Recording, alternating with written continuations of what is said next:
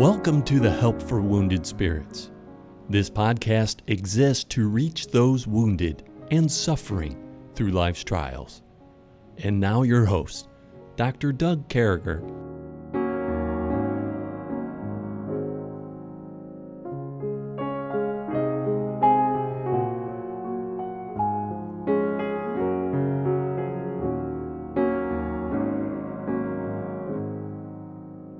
Great to be back with you, folks. Thanks for taking this opportunity to let us come across your broadcast and turn us on and be part of this community. Hey, listen, we're honored today to have my pastor. He's the assistant pastor at our church for outreach and things of that nature, and he has been the most outreached man I've ever met in my life. Whenever I need a number or something, I call him. And someone to fix something around the house, whatever the case may be. He has not let me down yet as far as photographers, phone numbers, people to fix things, where to buy things, all those things. Pastor Stephen Huffman from Morningside Baptist Church, longtime resident here of Greenville, South Carolina. Some of you may remember his father-in-law, Larry Carrier, was just a great musician, was a song leader over the years, was a song leader at our church, but was a professor for many years at Bob Jones University, and just a great family. Brother Stephen's married to his daughter. Just great folks. And we're glad to have you, Brother Stephen. Thank you.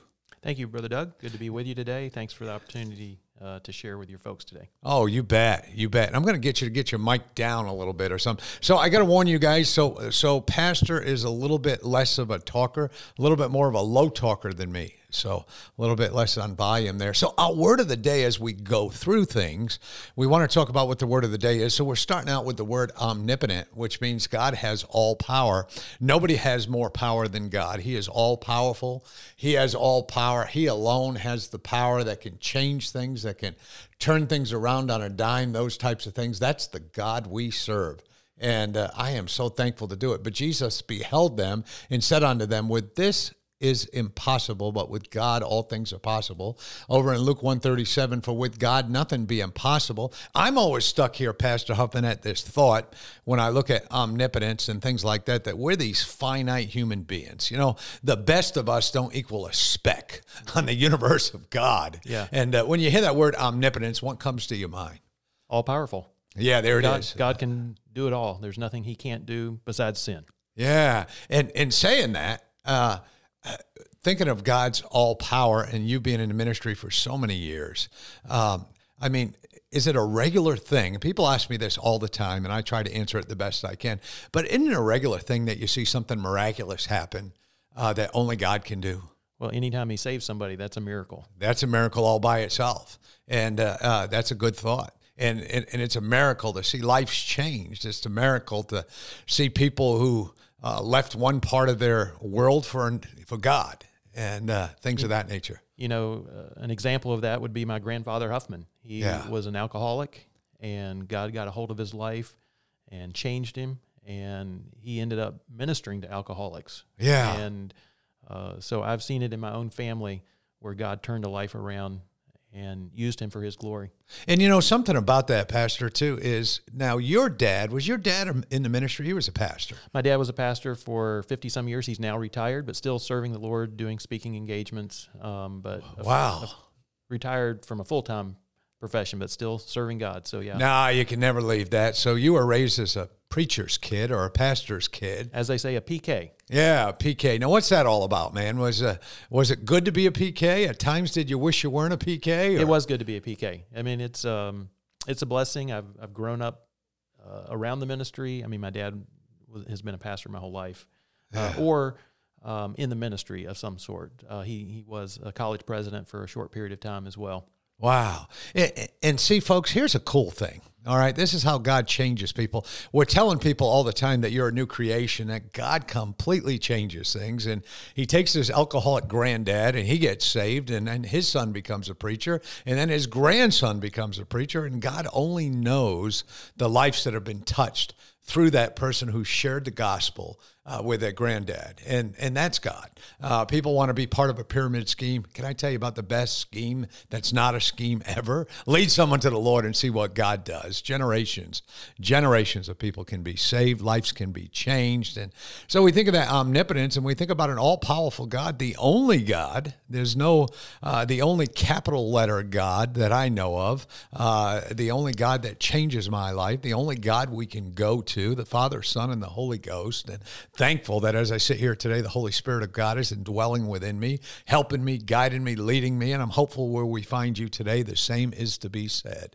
We continue on with the book of Proverbs. We find ourselves in the 27th proverb, and in verse number 18, it says, "Whoso keepeth the fig tree shall eat the fruit thereof, that he waiteth on his master shall be honored." So it's talking about this fig tree, and that's a pretty wonderful thing. And a worker, we're always telling people, a worker is worthy of their reward. A worker that works the trees, does those things. In our backyard, we try to minimize the pears coming in. I mean, we get hit with pears. We give them to our neighbors. We go out there. We put them on Facebook. Come get pears. People climb the tree, and we still throw away about 29 bushels. I kid you not. It's the ugliest pear situation you've ever seen in your life back here. But then it goes on, and it's talking about if you wait on your master, you're going to be honored, and waiting on these things in this Hebrew poetry, and you're honored. So you keepeth your tree, you get the fruit, you wait on your master, you wait on God, you do those things. And we are honored to be in the master's house, to be in the master's kingdom, that we'll get to go to heaven. We're honored to serve the master. We're honored that we get to be part of the fruit. We're honored that all those things are going on, Pastor. And I mean, what do you think when you look at that verse 18, just keeping that fig tree? Well, the fruit of the fig tree is the reward of the labor that goes into tending it and taking care of it, and the farmer benefits from that reward. And God brings out a principle that you take care of your master, there's an honor that comes with that. There's a reward that comes with that. And on a human standpoint, you may find yourself in a work environment and you wonder, boy, how can I get noticed? How can I get appreciated? How can I get advanced? How can I get a promotion? You look after your master. You make sure you find out what's important to your boss. And I'm not talking about doing anything unethical or illegal, but what can you righteously do to advance the agenda of your boss? You know, how can you look after their interest and make sure that they're being taken care of and their business is prospering because you're a good worker for them. Yeah. And that's going to reap the benefit of your master honoring you. Yeah, what a concept too, and it's so important. And Pastor Huffman speaks from years of experience, and he comes under Pastor Josh Crockett, who you guys heard on this podcast a few times, and being able to serve the pastor, being able to serve God, but also serve that senior pastor. So many run from that, brother. So many, they're just not into being a second man kind of thing. Yeah, I've had the opportunity to serve under 3 senior pastors in my almost 30 years at Morningside, and you have to adjust. Yeah. There's a little saying, it'll resonate with you, Brother Doug, Semper Gumby. It's not Semper Fidelis like the Marines, always faithful. Semper Gumby, always flexible. And I can't claim perfection on that, but if you're going to be a good second man or a good worker in a business, you got to be flexible. You got to be able to change direction as the leader changes direction or has a different vision. You've got to help carry out that vision. And to put it in a spiritual context, we also serve God the Master. And the Bible says that we can work towards that, well done, thou good and faithful servant. So make sure you seek first the kingdom of God and his righteousness. And then, Lord willing, when you get to heaven, you will be able to hear that well done, thou good and faithful servant. So really, I think there's 2 things we can learn from this verse. Take care of your human master and be sure to serve your heavenly master. And that's where it's at right there. And boy, we got a responsibility. I was thinking of the different Bible stories that went along with this. And I know I go back to Joseph a lot, but here's Joseph and his master, Potiphar, put everything in Joseph's hand. He knew not what was there. The master didn't know. He trusted Joseph. He just said, hey, I can trust this guy, and God's blessing the things I put in his hands. So as a worker, whether it be a second man, second woman, a worker, whatever it is you do, make sure that people can say, hey, God blessed everything that I gave to this person to do. God bless him. I wanted to do that the whole time I was in the Army. And in the Army, one of the rules is you got to make people under you look better.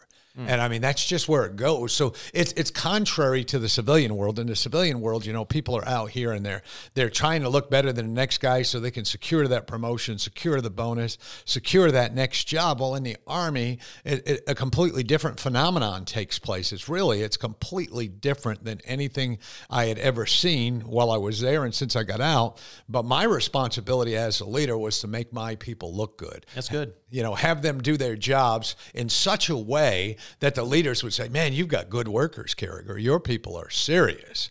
And I can remember getting calls. You know, we had people coming into town, extra duty for these celebrities and things coming overseas.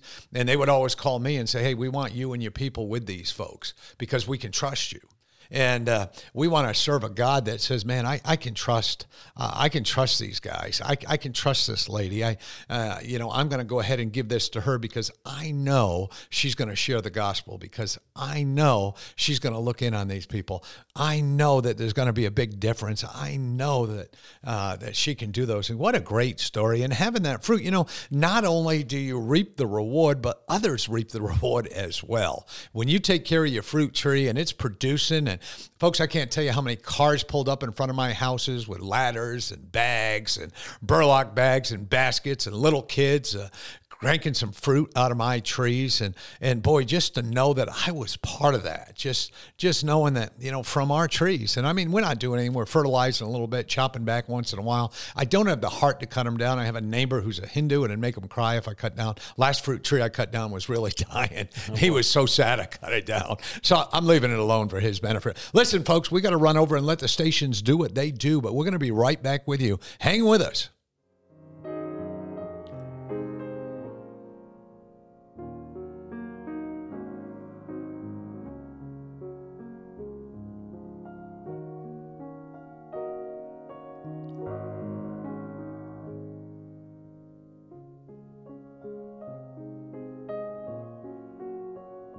Does Jesus care? That beautiful song. And we know he does care.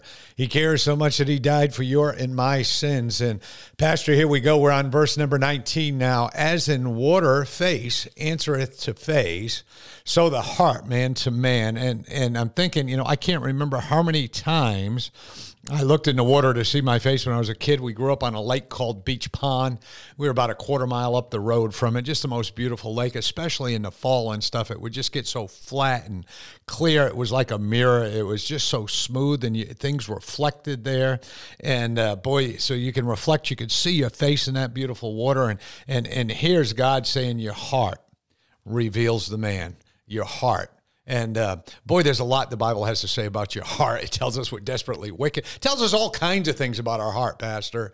And but this is saying, boy, it gets revealed. Yeah, the Bible says, for as a man thinketh in his heart, so is he. And you want to get a good reflection of who you are. Don't look in the mirror. Look at your heart, and you can really see, wow, that's who I am. Yeah. And if you're, let's say you're involved in the ministry of counseling, and you're trying to discern someone else's heart, well, look at your own heart. There's a commonality in mankind. Yeah. You struggle with lust, they probably do too. You struggle with greed, they probably do too. You struggle with anger, they probably do too. I mean, there's a commonality among mankind. So even evaluating someone else's heart, look at your own heart, and we all share a sinful heart, and it can help you kind of reveal who you are and probably who your neighbor is and what they're struggling with. And I think another way to look at this verse is just like water reflects our face, another man's heart reflects who we are, in the sense that look at how they compliment you, or look how they criticize you. Their evaluation of you can really be a reflection like, oh, well, maybe that's who I am. I had something shared with me recently that was a negative reflection on me. And that should give me pause, like, wow, that's how I'm coming across. And I need to do better. And so take criticism from others. Take constructive compliments from others. And it can reveal kind of who you are and how you're coming across to others. So be willing to learn when others share from their own heart how they see you. Yeah, that's a good point. And folks, I think that's a point for the day, really, when we think about our day and what we're going through. How do others see us?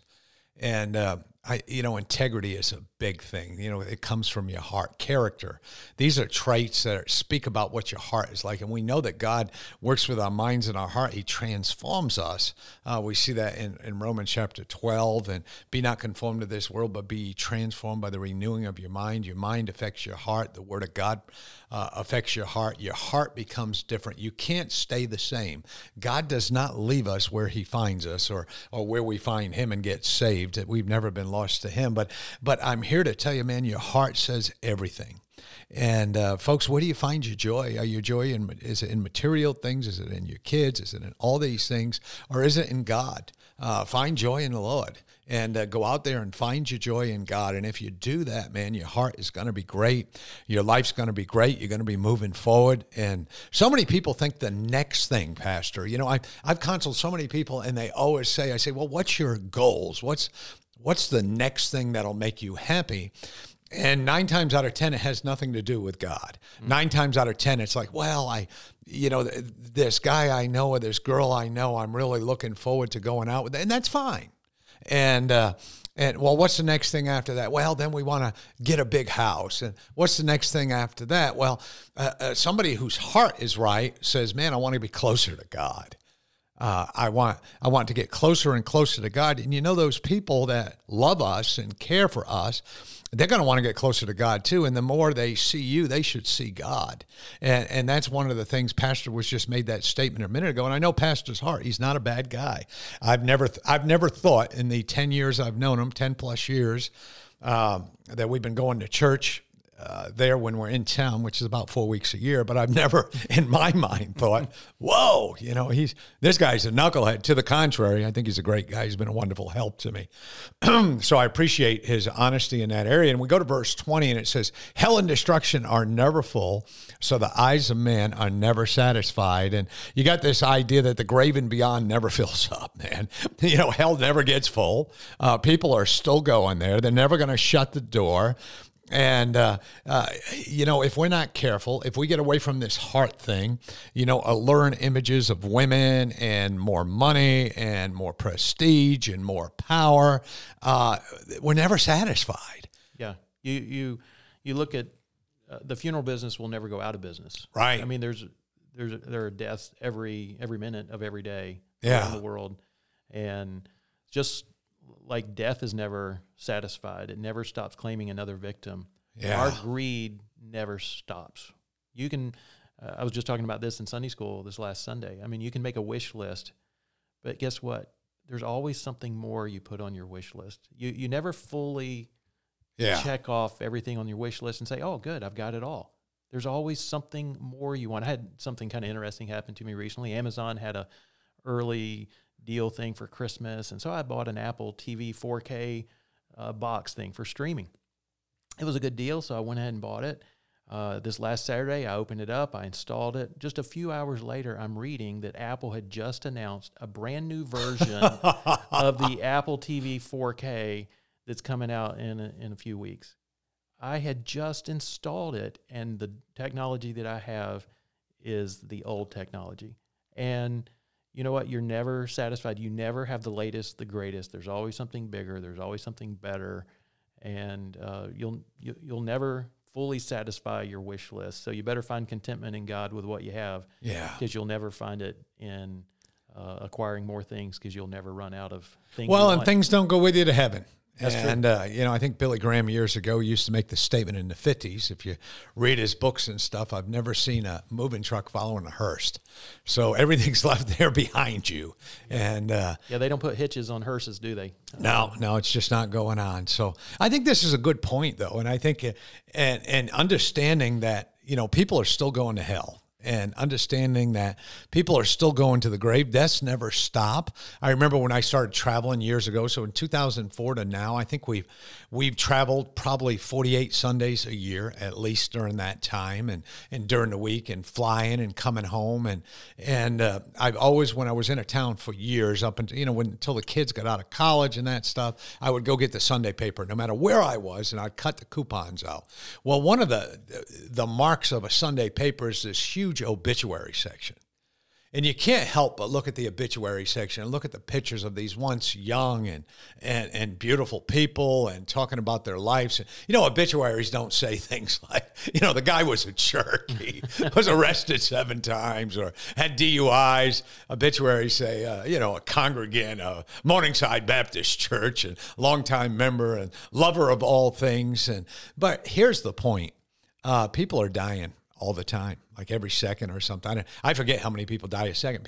Multiple people die a second in this world. Yeah.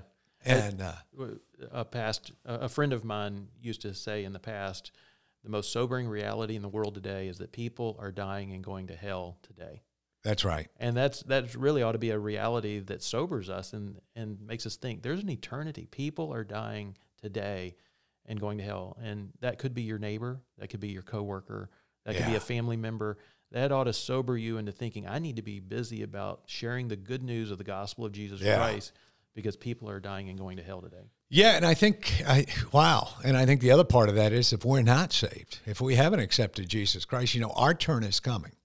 Unless the Lord comes back sooner with a shout and a trump, we're all going to have to go over that, cross that river, cross that time. It's going to come. I've been with men great and small. It wasn't that long ago that George H.W. Bush worked. I knew him in life. I got to work there in the White House, met him a few times. Great man, godly guy, I thought. Not exactly sure of his religious affiliation, but he certainly walked the walk and talked the talk. I met his son, and I can clearly tell you he's saved. And the first thing he ever said to me, he asked me if I was redeemed. So, that's a different theory right there. But I do know this, both men, women, great and small. The President of the United States every 6 months gets a free body scan for the rest of his life.